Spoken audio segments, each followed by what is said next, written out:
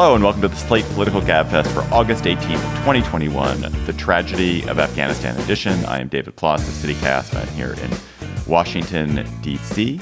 I'm joined, thankfully, by Emily Bazelon of the New York Times Magazine and Yale University Law School from her home in Connecticut. Hello, Emily. Hey, David. And John Dickerson is still away on vacation. So we have a wonderful substitute for John. Even more brilliant than John, possibly Alexandra Petri, who's the columnist for the Washington Post, and joined us for our Conundrum show this year, right, Alexandra? Yes, I did. Welcome back. Hello. It's great I like to how have you. David makes everything comparative. He can never just praise. It always has to be at someone else's expense. That is kind of true. It's all relative in some way. It Yeah. is kind of true. It is Exactly. true. I'm a cultural relativist. This week, we will talk about the tragedy in Afghanistan. Could it have been prevented? What should we do now? We're going to talk to Annie Forsheimer, a diplomat who helped shape Afghanistan policy for much of the past decade. Then, the attempted recall of California Governor Gavin Newsom. Could it succeed? What does it tell us about the state of American politics? And then, a funny topic. We're going to do pandemic ethics. We are going to tackle a string of late pandemic conundrums. Like, should you see your unvaxxed friends, for example? Plus, we're going to have cocktail chatter. To help us make sense of the tragedy in Afghanistan, we are joined by Annie Forsheimer, who is a non-resident associate with the Center for Strategic and International Studies. And she was the deputy chief of mission in Kabul in 2017 and 2018, and also the assistant secretary of state for Afghanistan until March of 2019. So, Annie, thanks for joining us. I want to start with some practical questions insofar as you might have answers to them. What is actually happening at the airport in Kabul? And is there an orderly process there? And who is there, who is going through whatever process is happening? At this point, and thank you for having me, there is no orderly process outside the airport. I'm sure that within it, there are people checking paperwork and deploying evacuation flights. But the really tragic story right now is what's happening around it. The airport has two main roads that come into it, and these are being choked off by the Taliban, who are not permitting people, even those with paperwork, to go forward. In many cases, they are doing so at gunpoint. So we've read a lot about paperwork interfering with these special immigrant visas, and also just about, I think, the kind of tangle of the decision to exit Afghanistan, for the U.S. military to exit, and how that connects to how terribly botched and full of miscalculations the actual very chaotic exit has been. To me, I bring up the visas because this question of, how to protect people who worked with and helped the U.S. seems so important. But I just wonder how you think about this larger question. Was there a way to leave that was not this way? And what steps could have been taken to prevent, the chaos that you're talking about? Well, first of all, I think that, over and above the daily grind of news stories, I think Americans have to think about the larger picture that the U.S. has to remain engaged in Afghanistan. Even if there's some kind of successful evacuation, 35 million people are staying behind. And so there's a lot that we still need to do. Could this have been done differently? There are many, many ways it could have been. But the most important of these was that we shouldn't have been signaling our departure date. That was the biggest strategic error that was made out of quite a few. We had the option of keeping forces in country and making all of these procedures take the time they needed to take without this kind of terrible pressure. And at this point, civilians being, facing armed men trying to run for their lives. I've been so curious about this question about what is the mistake of signaling the departure date. Those people who made the decision to signal, both in the Trump administration and later in the Biden administration, what is the logic of that signaling? Why did they put a departure date in there? Yeah, why did they think that signaling made sense? Well, those of us, and I was still working within the State Department for part of this process, who understood, or I think we understand the mentality of the Taliban and Afghanistan in general, told them repeatedly that that was a mistake. Because it obviously drew away the motivation to remain at negotiations. If they knew exactly when we were leaving, we had given away our leverage. Why did people do it? It really feels more like it was a signaling to the American people that they meant it and that they wouldn't be drawn into some sort of indefinite commitment. But I think the people we needed to be worrying about in this case were the ones in Afghanistan.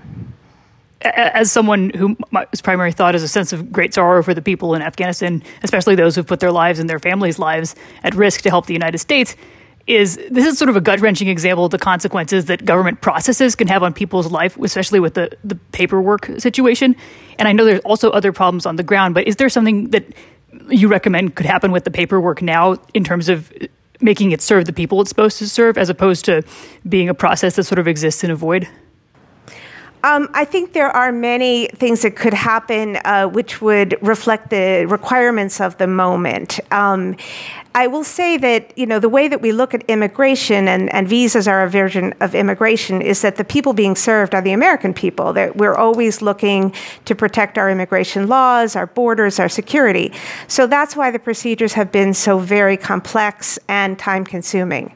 But there are emergency situations where we have to look beyond our most narrow interests. And I think that there are signs that Congress, which is really the place where those changes have to happen, is reflecting the urgency and is streamlining the process. Annie, the Taliban have ruled Afghanistan before, or at least an organization by the name of the Taliban. Maybe, I don't know how much it's exactly the same people, but the same guiding institution has ruled it before. And they lost power because they gave shelter to al-Qaeda, because they created a huge amount of resentment internationally, and they became international pariahs, and they were driven out of power. Do you think there is any reason to hope that the Taliban that has taken power in Afghanistan in 2021 is going to be a better international actor? They don't want international sanctions on them. They want access to Afghan assets abroad. They presumably don't want to be overthrown in another invasion. And as a result, are they likely to protect the rights of women any better than they did, to not engage in bloodshed on a mass scale against people who worked with the United States? I, like many others, I hope the same thing you do. The logic is certainly there. But there's another logic in the world, which is if you believe that you won a great victory by being true to your ideals, that you have kicked the biggest superpower in the world in the teeth because you were faithful, I don't really see that you're going to worry that much about what the rest of the world thinks of you. I think you believe that you had the right formula. So the way that they are going about things, everyone's gathering evidence day by day, hour by hour. What questions are they asking? Who are they harassing? Are they, shooting people, or are they just scaring people? We do not have enough evidence now to know how they think they're going to govern. But I'm not that hopeful that they have changed in any kind of deeper fundamental way. Forgive me if this is kind of a dumb question, but I keep stumbling on the fact that the estimates for the number of Taliban, as I understand it, are around 75,000, and we're talking about a country of more than 35 million people. Obviously, they're the ones in military control right now, and they have all the tools of fear that come along with that. But is there a way in which they're just going to have to work with some of the civil servants and local governments that will, ameliorate some of the kind of pressures you were just talking about? I mean, I completely understand that if you just won, especially if you have this kind of fundamentalist ideology, that you're not eager to compromise. But is there just like a reality on the ground that might not allow them to impose the kind of rule they had before? I think it's a great question. There are a couple of different aspects of it. Number one is that there are parts of Afghanistan where their idea of rule and, social behavior is more accepted. And so they're not swimming against the tide with those, in those areas, and they come to some kind of accommodation. In the more urban areas, and Afghanistan is vastly more urbanized now than it was 20 years ago, yes, they will be basically trying to impose rules that people are going to resist. But they have a ruthlessness about imposing their own order. The assassination campaign that they've carried out over the last year has targeted the kind of voices that are the ones that channel that discontent. So women judges or prominent media figures, women police, these are the people that and even, moderate religious leaders. Those are the exact people who might be the voices of this resistance. And they're the ones that have been picked off. So I think they know what they're doing as far as a small number of people imposing their will on a much larger one. I do think that some negotiation will be possible to moderate some of their worst excesses. At least I think there's a little bit of hope for that. Annie, I've seen in your writing and other interviews you've done, you've made a really good point to sort of not to completely give in to despair and assume there's nothing to do and it's the United States is in a position of complete and utter powerless. And you're saying we always have something to do. I'm interested in particular what you think the United States and its allies can do right now to protect the rights and the lives of women and girls in Afghanistan. I think one of the first decision points for the international community that matters is the issue of recognition. That should be something, now that we have given away almost all of our leverage, we only have a few tools left. So let's look at them carefully. Recognition, political recognition, diplomatic status for whatever a new government may be, and I think probably a government that will include some members of the former regime. That has to come at a price to the Taliban that they will, agree to abide by Afghanistan's international human rights commitments, and they should agree to some version of international supervision of those rights. That's tricky, right? But Afghanistan has had a vibrant media.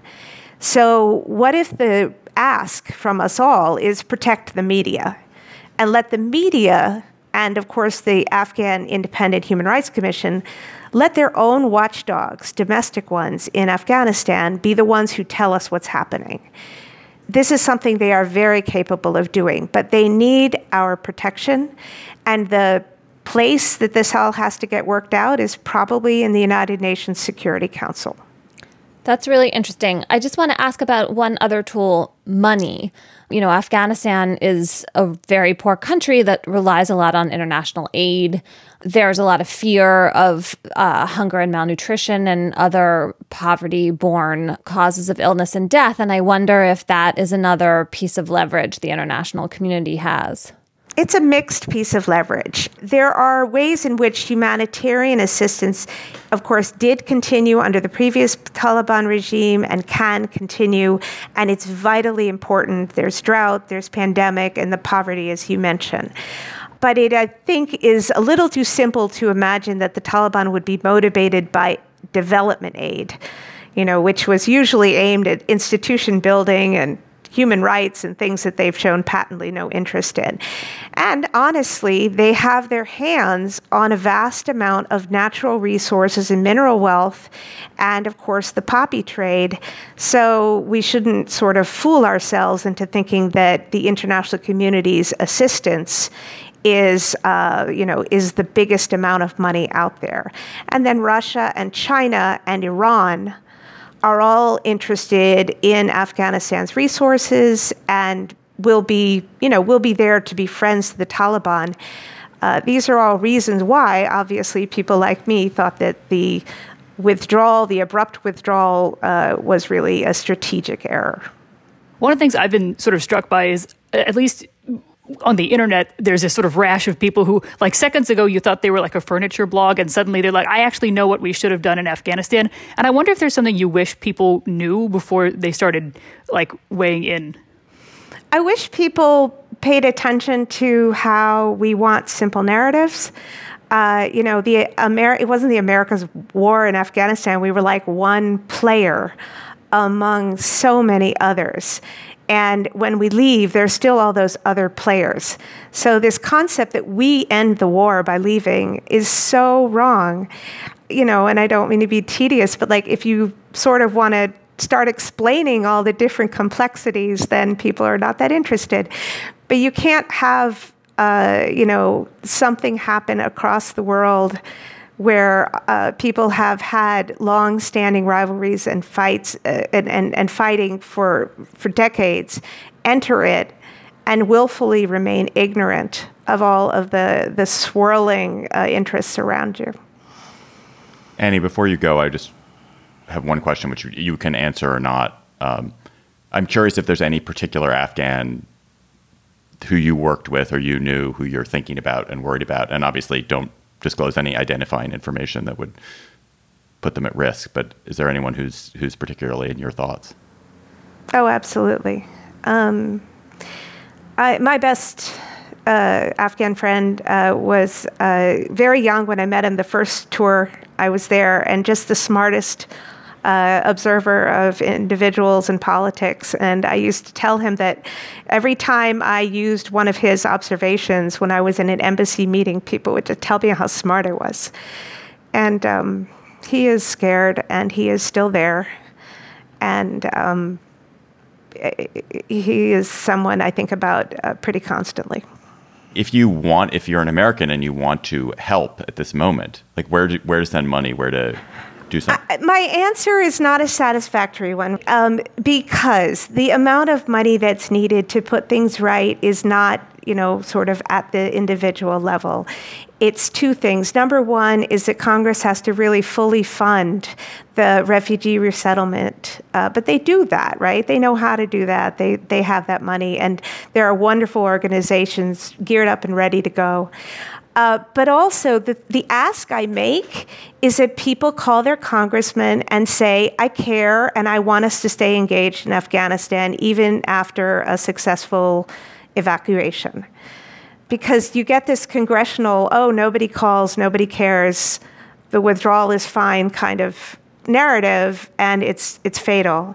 So just keep saying that. And I don't think people have to ask for some specific thing. They just say, I want us to stay engaged. That's it. Annie Pforzheimer is a non-resident associate with CSIS and was a longtime diplomat for the United States, particularly in Afghanistan. Annie, thank you so much for joining us. Thank you very much for having me. This episode of the GabFest is sponsored by Aura Frames. Are you ready to win Mother's Day? Cement your reputation as the best gift giver in your family? Give the moms in your life an Aura digital picture frame preloaded with decades of family photos. That mom will love looking back on childhood memories, seeing you what you're up to today, checking out grandkids, checking out cousins. And even better, with unlimited storage and an easy-to-use app, you can keep on updating your mom's frame with new photos so that it's a gift that keeps on giving. This is how I live in my family. I gave my mother an Aura frame. It was either for Mother's Day or for her birthday. She absolutely adores it. She's constantly hectoring me to update it with more photos, which I do. I also gave my girlfriend's mother an Aura frame, and I hope she hectors my girlfriend to update it with more photos. But it is a present that will bring absolute delight to a mother in your life. And they have a great deal for Mother's Day. GabFest listeners can save on this perfect gift by visiting auraframes.com to get $30 off plus free shipping on their best-selling frame. That's auraframes.com. Use code GabFest at checkout to save. Terms and conditions apply. On September 14th, Californians will vote in one of the weirdest elections you will ever see. They will have the chance to vote on two questions. The first question is whether to recall Governor Gavin Newsom, the Democrat who's been governor for the past 3 years. And if more than 50% of Californians vote to recall him, he will stop being the governor. There's a second question on the ballot, which They will answer at the same time. So before they know whether Newsom has been recalled, they will cast a second vote, choosing among dozens of candidates for who they want to replace Newsom should he fail to get that 50%. So it's entirely possible, Alexandra, that Gavin Newsom gets 49% of the vote on September 14th and is recalled as governor, stops being governor, and then one of the, whatever it is, 46 some dozens of people gets 10 or 15% of the vote on the second question, and by finishing first becomes the new governor of California. That is an entirely possible scenario. What the hell is going on there? How do we end up with a situation like that? Does it make any sense? No, it's absolutely wild. I feel like also the possibility that he could be replaced by a guy who's been campaigning with a live bear. I just feel like we should keep the bear front and center as much as possible in this.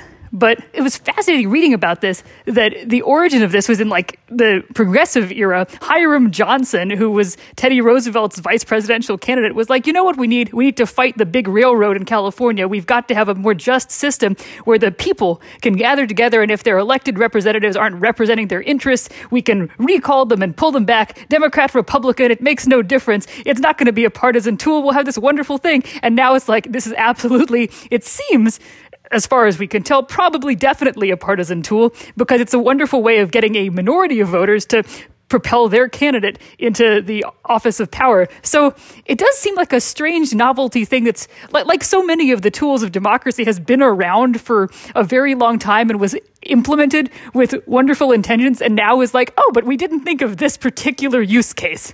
So, Emily, what is wrong in particular with the California recall structure? Other states, I mean, most states have some form of recall structure. If you have a governor who is,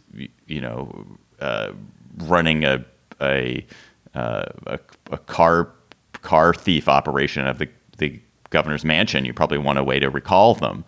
But what's wrong with California, and how is it different than other states? Well, everything is wrong with it. Starting with, so you need 12% of the voters in the previous gubernatorial election to sign a petition asking for the recall. That's a lot of people, but it's hardly like a majority. It's not even like a significant plurality. Then you have an up or down vote on whether to recall the governor, and then a follow-up vote on who should replace him or her. The governor's name can't be on the list of other candidates, and none of them have to win anything like a majority. So there's no runoff. And that's why you can have the situation you described where Newsom could be recalled by, 49%, and then someone could end up being the governor with like 12 or 13 or 15%, which is totally undemocratic. Just think about that. Would it be solved if you just allowed the sitting governor to appear on the ballot as who should be the governor? You could do that. I think, first of all, I don't actually believe in recall elections. If you have a governor running a car theft operation, you can impeach them or embarrass them into resigning. We just saw that happen in New York with Andrew Cuomo.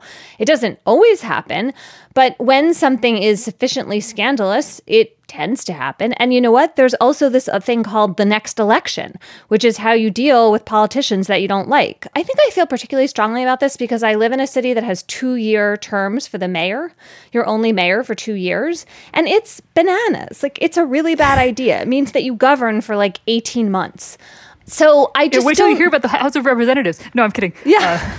Well, at least those people are not administrators, right? I think you could make an argument for 4-year House terms too, but I think especially when you have administrative responsibilities, when you're running the government, you should be able to have some time to do it. And so this to me is some democracy on overdrive that ends up being undemocratic. That's actually going back to our Afghanistan topic. One of the things that was wrong in Afghanistan, people said, is that the U.S. had, whenever there were competent people, they would get circulated. You'd serve for a year doing something and you're doing well, so they'd put you on another assignment. And so people never stuck in assignments where they were doing effective work. But and it was part of why we didn't have sustained policy too, right? Yeah. And that's a problem, I think, with this kind of recall system as well. I think it's just a big mistake. And finally, whatever apparatus there is, if you're going to go down this mistaken road, you should have the person who wins have to have a majority of voters behind them. That just seems fundamental. Yeah, this didn't come up in 2003 with Arnold Schwarzenegger because he did get more votes than the person he was replacing. But yeah, although I was looking and he did, you're right, but he got 48.6% of the vote. So yeah, still not a majority. Yeah, exactly. But well, it's hard to get a majority when there are 20 people in a race. Yeah, although that wasn't the case with Schwarzenegger, I don't think. But in any case, let's continue. So, Alexandra, is Newsom... Do you think any governor in this position in California is going to basically face recalls from now on because of negative partisanship? Or is it Newsom uniquely or specifically is being recalled because of stupid things that he did either around the pandemic or his incredibly gushingly idiotic decision to have a maskless celebratory dinner at California's swankiest restaurant during peak COVID, which just pissed a lot of people off and were like, screw it. Oh, yes, the infamous French Laundry dinner. No, I think there's a confluence of circumstances that led to this happening, where it's a combination of the fact that they got an extension from a judge to get signatures during the pandemic, and then he managed to do this spectacular faux pas that combined every aspect of politics that people don't like. And so, like, people have been doing recalls there before. They just haven't cleared the signature threshold, which is, as you mentioned, not super high. But I mean, given how large California is, it seems like a lot of people, but percentage-wise, it's really nothing. But they were able to clear that this time because of those two things combined. So I think... And a lot of money, right? Let's make clear. This is also a way that if you have a ton of money, you can be a spoiler. Although there's so much money pouring into it just in general right now. I mean, to keep him, I think it's like 51.3 million or some cartoonishly large number, yes, which could be going to almost any other purpose more productively. Yes. Well, also the $276 million it takes to stage the election could be going to almost any other purpose more productively as well. It's just a giant sinkhole. So the leading Republican in the race, the person who is... So there's a whole bunch of people who have put in to become Newsom's successor should he fail to meet the 50% threshold. And there's a guy campaigning with a bear. And then there's this conservative talk radio host, libertarian conservative talk radio host, Larry Elder, who poses the minimum wage. He's been a climate change denier. Why is he first in this pack? Do you guys? He's leading, and so the theory is if Newsom is recalled, this guy Elder, who is just a conservative talk radio host, could be the governor of California. I mean, he has a platform, he has money behind him. And also, we're talking about such a small percentage, right? He's leading, but not like with some large number of people. And so it seems almost like anyone could be in that position. Do you think, Alexander, from a game theory perspective, that the Democrats choosing not to try to field a strong backup candidate is bold or unbelievably stupid and a ludicrous risk? So Newsom has basically made it clear he does not want any strong Democrat putting themselves out there to be his replacement should he fail to get the 50% threshold. As a result, the people who are leading in the vote are all Republicans. And there's no Northern California congressman who's setting his cap to become governor by sneaking in the recall. Is that a bad decision on the Democrats' part? Well, it does have a sort of sense of creeping, horrible deja vu where you think, oh, well, we're just setting up such a stark alternative that people will certainly be motivated to vote against this Trump-analogous figure. Certainly no Trump-analogous figure would possibly be elected to any sort of large office because people will see this threat and respond to it.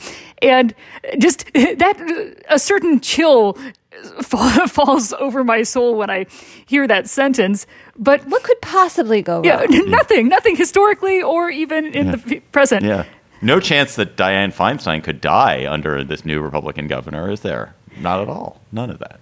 Oh, good. I hadn't even thought about that, but there's so many things that could occur. Then again, the people they were naming is like, well, what if Tom Steyer is running? I'm like, well, I'm not sure that Tom Steyer will be the solution to this problem either. Although he did have that fun event where he really gets Iconopop out there to DJ his events. And that would have been an element of fun, I suppose, to contrast with the bear. So maybe they should have thought about it from that perspective. Emily, do you think the Democrats should field someone? I don't know. I feel the whole thing is just such a waste. I mean, you can understand if you're Gavin Newsom, you're like, no way, I'm the governor. Like, you give them this alternative, then it lets them off the hook. On the other hand, going to a fancy restaurant indoors during COVID when you told everyone else not to for like a, wealthy donor, it's like a textbook error, and it plays right into the kind of fancy pants image that Gavin Newsom has, which is, of course, that fundamental error of politics that I feel like John would make sure to say if he was here, which is like when you make the mistake that just makes everyone think about what they already didn't like about you, that's the thing that really sticks. Okay, but sure. I should note that Gavin Newsom denies that this dinner took place indoors. He has a theory that the restaurant had 3 sides, and so it actually fell within California's COVID rules. But come on. Is it a venal sin? It's a venal sin. It's a venal sin. Yeah, how many indulgences does he he's need? a venal He needs $51 person. million worth of indulgences, and that'll probably... But... No, I think it is an interesting question. How much is this about him, though? And how much is it just about somebody figured out, hey, there's this nifty loophole where anytime a Democrat is governor of California, we can change that. Right. And what the Democrats really should do, the legislators should do in California is change this recall system. Oh, I thought you were going to say what the Democrats really should do is, if Newsom loses, is that recall whoever succeeds him on day one. Yeah, but by the time you do that, it's going to be time for the next election. Guarantee you that someone immediately puts a recall campaign in. Absolutely, that will happen. But couldn't they do like a Dave situation where they get somebody else whose name is like Gavin Newsom with like 2 V's, and then he's like, oh, I'm going to step down in favor of my favorite friend, Gavin, with 1 V. Couldn't they do some sort of ballot thing? I feel like there's a lot of people. I mean, then again, the name Gavin Newsom, of all the names that there'd easily be a duplicate person out there, I'm not 100% on that. I like where you're taking this, Alexandra. It's appropriately absurdist. I would like there to be, when you mentioned Hiram Johnson, I feel like there should be more politicians named Hiram. That would be even better.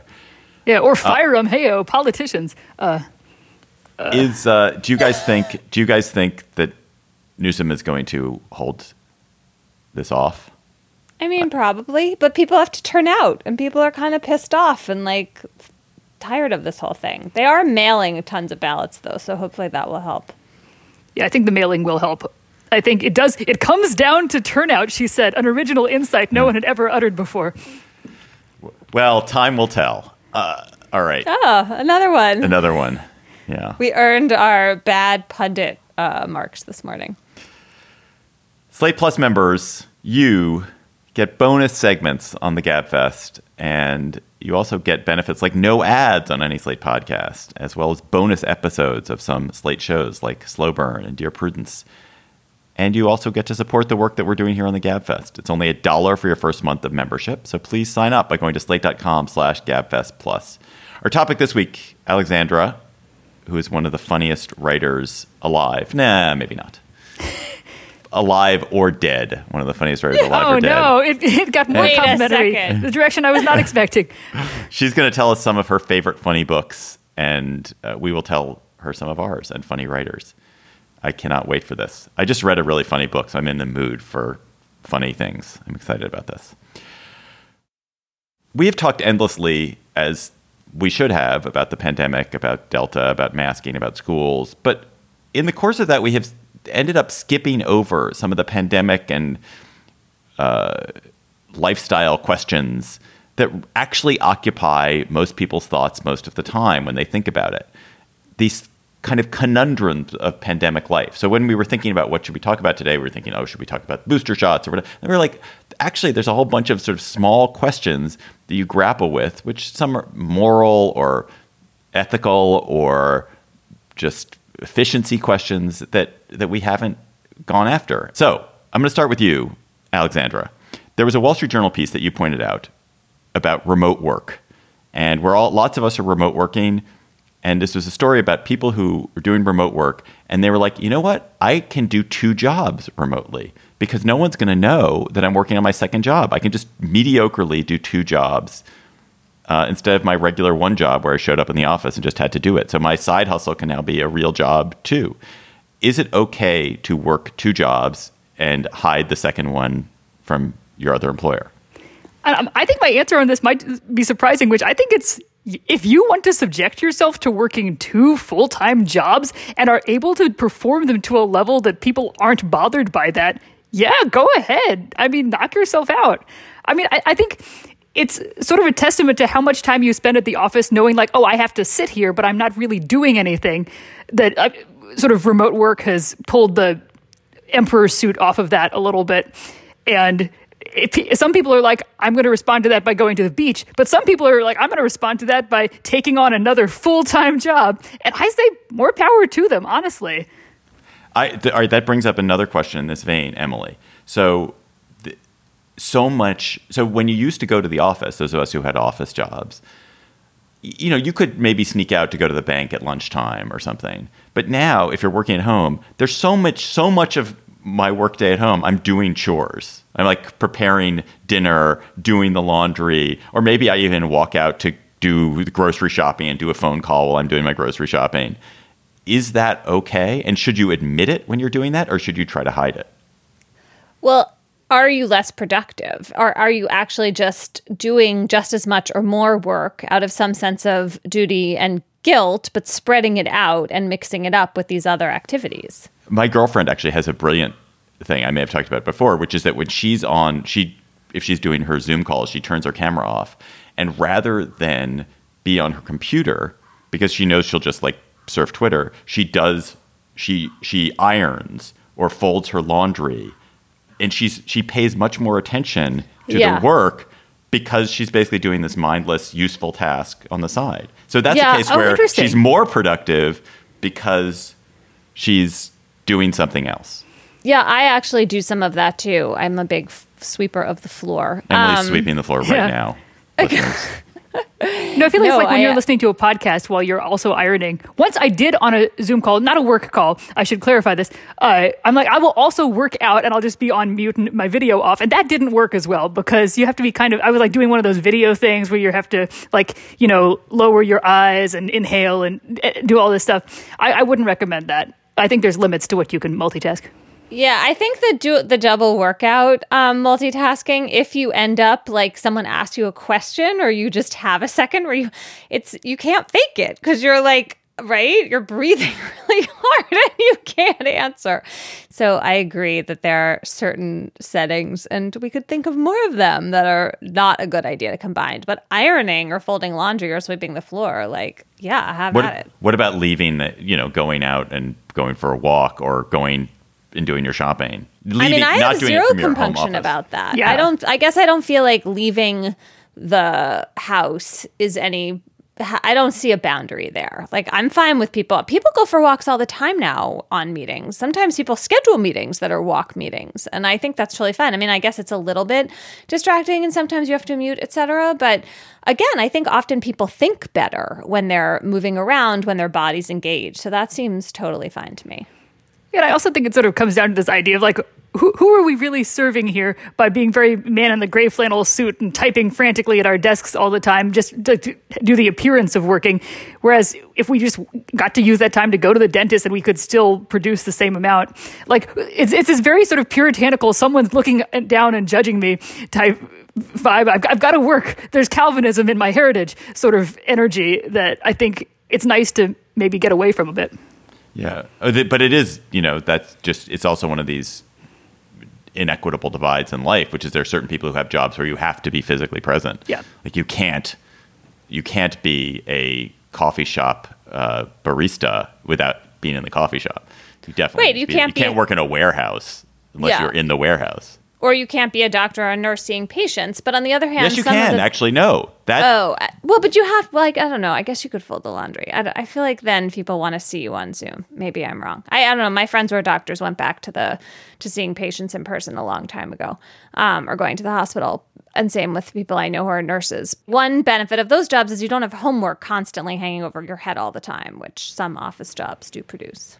Yeah, you don't have to take the espresso home and produce it overnight. Now, I was going to say, speaking of jobs you wouldn't think could be remote, when I was in Tampa back in I think 2012 for the Republican convention, I was visiting a lot of the strip clubs, and there's one called 2001 A Nude Odyssey, where you can actually make it rain remotely. They have like a technology where you pay the website, and then it spits dollar bills out on your behalf and sends you a video of that. So like things that you would think you might need to be present for, it turns out like the human ingenuity continues. That is the efficiency revolution that everyone keeps talking about. Okay. Can we talk about the ethics of these third booster shots? Because I actually feel like that is Sure. really thorny. Or is that Yes. not fun and thus a bad direction? It's sitting right there. Should you get a booster when so much of the world isn't even vaxxed? Well, I feel very torn about it. I mean, I think there are people who should get a third shot. Like if you are immunocompromised or you're in another risk group, older people, I get it. I kind of think for the rest of us, it's like super questionable right now. Because it's taking away from shots that could be going elsewhere in the world? Yeah, I mean, it just seems like we've already hogged vaccines to such a terrible degree. All these international promises about some kind of equitable distribution have, as far as I can tell, kind of gone out the window. This just seems like totally adding to that. And, for healthy people who are not older, well, I guess this is the problem, though. It's really hard to tell what the rest of that sentence is right now. Like currently, it seems like for those people, the vaccines are working well enough that you get a breakthrough infection, you're not going to be in the hospital and you're not going to die in all likelihood. But if that changed down the line, then the ethics of the booster would change too, I suppose. Yeah, I think it does really depend on the data. And there's also the thing where by being vaccinated, you're not just protecting yourself, but hopefully you're making yourself less able to transmit it. Although, with the Delta, everyone seems to think that you can still carry it. I'm sounding like somebody at like a town hall meeting. I'm spewing medical misinformation that I've No, totally consumed. I think you're right. It comes out of your pores. It comes out of your pores. No, because the whole idea, like the whole sort of you're masking not just to protect yourself, but specifically to protect other people. And with the vaccine, it's a little bit more, well, if I get it, I won't be hospitalized. But then again, the best way for everyone to be safe is for more people to be vaccinated. I think the solution is for more people to be vaccinated. But yeah, should we be vaccinating people who already have been vaccinated? I think the priority should be people who haven't been vaccinated yet. Right. But then if but it matters so much whether you're thinking beyond the country's borders or not, right? Yeah. If you're thinking internationally, you think like, no way, we shouldn't take these third shots. They absolutely should go to countries that have low rates of vaccination. If you're thinking inside the United States, yes, it would still be much better for the unvaccinated people. Like the marginal benefit of that is much higher. But if they're not going to do it, right, and there are all these shots, well, then is there some public health benefit? Yeah, I mean, I find it hard to work up a lot of energy to say that the unvaccinated people should get priority for the booster, should get priority for vaccination over people seeking boosters because, man, they've been offered it so many times, and we should keep offering it. Of course, it's more important. It's more important that the unvaccinated people get the shots. But you're not going to go around like judging people, not Yes. welcoming them to your home because they took a third shot. I'm not going to. Are you going to get a third shot? I'm sure it depends on how readily available it is, what the evidence is about, how much is this stealing from the world's supply. If they set aside, 40 million boosters and there are some going wanting, I'm sure I'll be like, yeah, sure, why not? Will you? I mean, I think similar calculus. Like right now, I don't feel comfortable taking one, but also no one's offering it to me right now, so it's not really a real world problem. So should you visit and spend rich, deep time in close contact with your unvaccinated friends? I like the concept of rich, deep time also. I think it's interesting. Some of the unvaccinated people I know are babies right now, or people who physically can't get vaccinated. They're like friends who they've been vaccinated, they've been careful, but the guidance just doesn't exist yet. And I have visited those babies, but I think it's also you have to do so cautiously because they don't have the protection that you have, and so it's not like I'm going to punish them by denying them my rich, deep time, although I'm sure the babies aren't like, oh my gosh, I really enjoyed when you sort of sat there and tried to test my object permanence. But At the same time, it's more for, like, I'm worried for them than it is that I'm judging them for not being 12 yet. I guess I mean more adults, when you have adults who might have children also not vaxxed, but adults who've made a decision not to be vaccinated. I mean, I don't feel really comfortable. I when I thought the vaccines were this like incredible shield, I wasn't thinking about this at all. And I really enjoyed not thinking about it. But now that we're concerned about breakthrough infections and about infecting other people as carriers, I don't feel comfortable being inside with people who I know aren't vaccinated. I guess I think I come down on another side of this from you guys, which is, sure, there's an increased risk. There's an increased risk for them. There's an increased risk for you of some sort. But man, if there's anything I've felt from the last year, it's that human connection is number 1, 2, and 3 in the world. And if you are vaccinated, it's not that risky to you to go and spend time with someone who is unvaccinated. It's more risky to them than it is to you.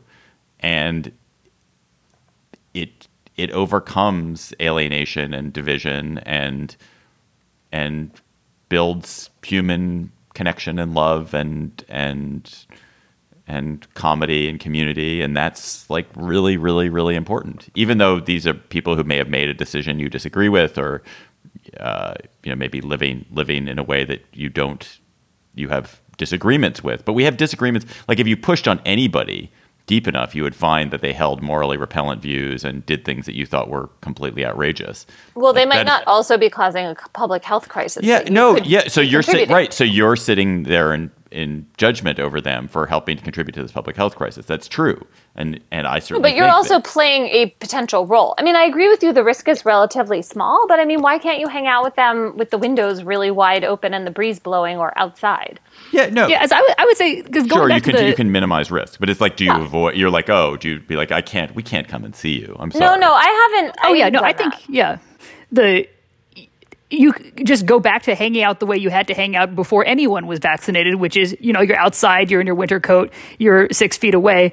Reverting to that with unvaccinated people is totally fine. But I think, like, there's so much to be said for human connection, but I don't want to do that at the cost of somebody might die if I can possibly avoid it. To me, it's worth it to be a little bit inconvenienced. I mean, I think, though, there is an ethical question about, like, the social pariah example you were just giving, David, which is, like, I mean, don't think I'm up for this personally, but you could argue that, people should use their social capital to make unvaccinated people feel badly as a way of peer pressuring them into doing it. I just, myself... it's just so uncomfortable. I do have a friend who's not vaccinated, and I spent some time in the spring exhorting and making arguments, and it didn't work. And I just ended up feeling really frustrated about the whole thing, and I have given up and not brought it up for months. And maybe that's just cowardice, but it goes back to what you were saying before, which is like trying to use human relationships to overcome division and not being a scold, I guess. Right. It's also, you've already answered your own question there, Emily, which is, was it effective for you to harangue and guilt your friend to try to get them vaxxed? And apparently it wasn't. Now, maybe there are examples where it would be, but my own experience is that it's really hard to shame and guilt people into doing things you don't want them to do. You can compel them. You can force them to do things they don't want to do. Well, That's not a different your friends, really. No, not your friends, children, but society. Yes, you can force. Or the government can force them, or like the fact, I mean, I'm totally. Yeah, you can lobby. You should lobby for mask mandates. Is what you should do. I mean, for shot mandates. Well, or you can't go to an indoor restaurant or the gym if you're not vaccinated. Those inducements are seeming increasingly appealing to me. Yeah, there was an interesting piece about people at Lake of the Ozarks who are still highly not vaccinated. And they said one of the things, like, people had family members sending them all kinds of emails, but somebody had gotten vaccinated because there was a concert that person wanted to attend where you needed to be vaccinated. And, like, your cousins and your aunt and your uncle and your sister sending you all this stuff didn't make a difference. But having something that you wanted to do that the door was shut apparently did. So more things like that, maybe. Let's go to cocktail chatter. Emily, when you are sitting empty nestily at the end of this week, because I think you're sending your second child off to college. Oh, wow. And you're desperately downing cocktail after cocktail, what are you going to be slurring your cocktail chatter to your friends about?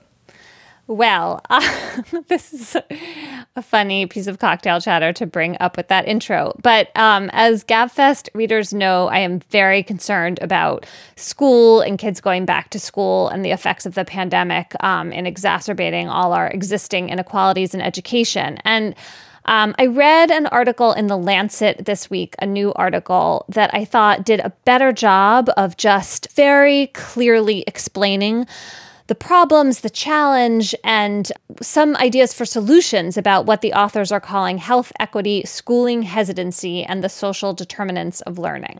So this is an article in The Lancet by Mira Levinson, Alan Geller, and Joseph Allen, who are education and public health professors at Harvard. And I really recommend reading the whole thing, but some of the statistics in it that just jumped out at me. There are between 1 and 3 million children nationwide who were simply, quote, lost by schools last year. That means they didn't officially enroll, they never showed up in person, they never logged in. Wow. Yeah, right? It's just staggering.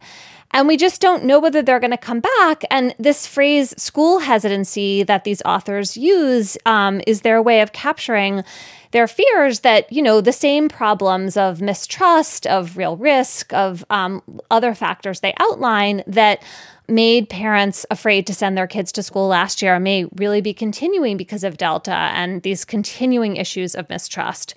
One other fact in here that is important for the solutions is they say that in high poverty schools, I think it was like fewer than 1/5 have even a part-time nurse on staff. So, you know, these are things, there's a lot of federal money coming into the schools, these kinds of beefing off of personnel of nurses, social workers, guidance counselors, people who can really help families feel more comfortable. And finally, they recommend using schools as vaccination sites, currently for 12 to 17-year-olds, but then for younger kids when the vaccine is approved for them. So I really recommend this piece. Alexandra, what is your chatter? Oh, well, my chatter is a little less topical than that, I have to say. But that's okay. So the thing that has been getting me through the pandemic has been just, I really love a good messy memoir, and I'm obsessed currently with this book called Never a Dull Moment by Marguerite Cassini, which basically all I do whenever I meet a friend is I just sort of grab them by the ear and I tell them about this in an uninterrupted monologue for some 10 or 12 minutes. But I highly recommend it. So Marguerite Cassini was the illegitimate daughter of the Russian ambassador back in like 1901. She was Alice Roosevelt's best friend, and it lives up to the title. Like the very first few pages, she's like, oh, I single-handedly stopped the Boxer Rebellion because I had a cute dog, and then my mother lost her operatic singing voice. And just every page, it's something like that. I tried to throw myself off a cliff, but the Field Marshal of France came and stopped me, and then he gave me a speech about how the Russian people will always be resilient, and then her family loses everything in the Russian Revolution, and then she has to make her living as a seamstress, and then one of her sons becomes a gossip columnist, and the other one becomes Jackie Kennedy's designer. And like Cassini. Yes, exactly. This is their mom, and she basically wrote the book to be like, here's what happened in my life, and it's completely off the rails on every single page. I was reading it like just silently to myself, but it would be so wild that I would stop and interrupt whatever my husband was doing and be like, you gotta hear what Marguerite is doing. Like, we were on a first name basis by the end of this. I highly recommend Never a Dull Moment, which is just a treat from beginning to end. And, you know, the rare memoir that lives up to its title entirely. The Lemony Snicket awesome. of French memoirs. Exactly. My chatter is about another actually Slate podcast, and our old colleague, Emily, and my old colleague, Dahlia Lithwick, has a podcast called Amicus, which is a great podcast about the law. And she interviewed a law professor named Michael Heller about his new book, Mine, How the Hidden Rules of Ownership Control Our Lives. And I have not read Mine, and I've only sort of read this interview that he did with Dahlia. But it's fantastic. It's so fascinating. It's just about property rights. And in particular, he talks about airplane seats and about who owns an airplane seat.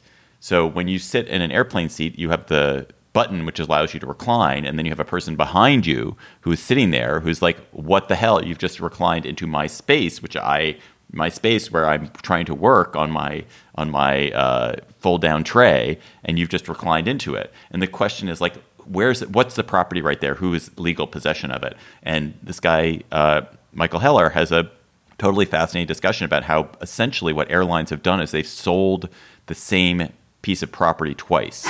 They've sold the person who's sitting in the seat in front the right to recline into space and the belief that they get that space behind them. And they've sold the person who's sitting behind the belief that they get this space in front of them, this air in front of them, to not have a chair 2 inches from their head.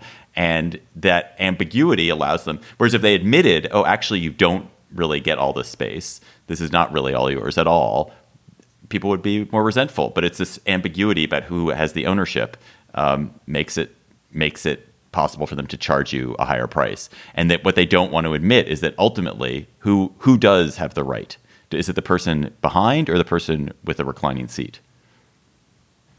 That is totally a great way to think about that question. Who does? That's fascinating. The airline has set me up for failure. There's a legal answer to it. Who has the right? The person who leans back must have the right because you're allowed to lean back. Yeah, the person who leans back. But the airlines do not want you to know that. They don't even want flight attendants to know that. Wow. They just don't want it known. And so what makes that the case? Is it the inclusion of the button that implies that I have that right, or they just know it in their secret heart of contracts? Well, I guess the inclusion of the button that allows it sort of solidifies it. Yes. But and I guess there must be some small print somewhere deep in airline contracts that says if you get the seat, you have the right to use it in the way that it's set up. So anyway, it was great. So listeners, you send us great chatters and you tweet them to us at @SlateGabFest. So many fun ones have come through. And this week, we have a really delightful one that came to us at @SlateGabFest on Twitter from Leslie Guild. Hi, David, John, and Emily. This is Leslie from Sydney, Australia. And this is a suggestion for cocktail chatter, which I think David will enjoy, especially as the site's called Bored Panda. It's images, photographs of famous events and sites that have been taken from unusual and interesting angles. And I hope you'll enjoy it. So this is a really amazing set of photographs. It was very cool. I clicked on every single one. Yeah. Yeah, like the back of the Sphinx, the people watching terrible events unfold, the people watching the space shuttle explode. Or the David surrounded by bricks to protect it. David surrounded by bricks during I never knew that was incredible. That was incredible. The behind the Price is Right wheel. I love that one too. Yeah. Did you guys see that? Yep. Or the Nevermind baby getting out of the pool. That was also great. I feel like just the headline on that one is already perfect. Totally. Yeah. That is our show for today. The GabFest is produced by Jocelyn Frank. Joss is back. That's so good. Our researcher is Bridget Dunlap. Bridget is back. She never really left. Gabriel Roth is editorial director of Slate Audio. June Thomas is managing producer. Alicia Montgomery is executive producer of Slate Podcast. Follow us on Twitter at @SlateGabFest. And please tweet your chatter to us there. For Emily Bazelon and Alexandra Petri. Alexandra, so great having you. I'm David Plotz. Thanks for listening. We'll talk to you next week.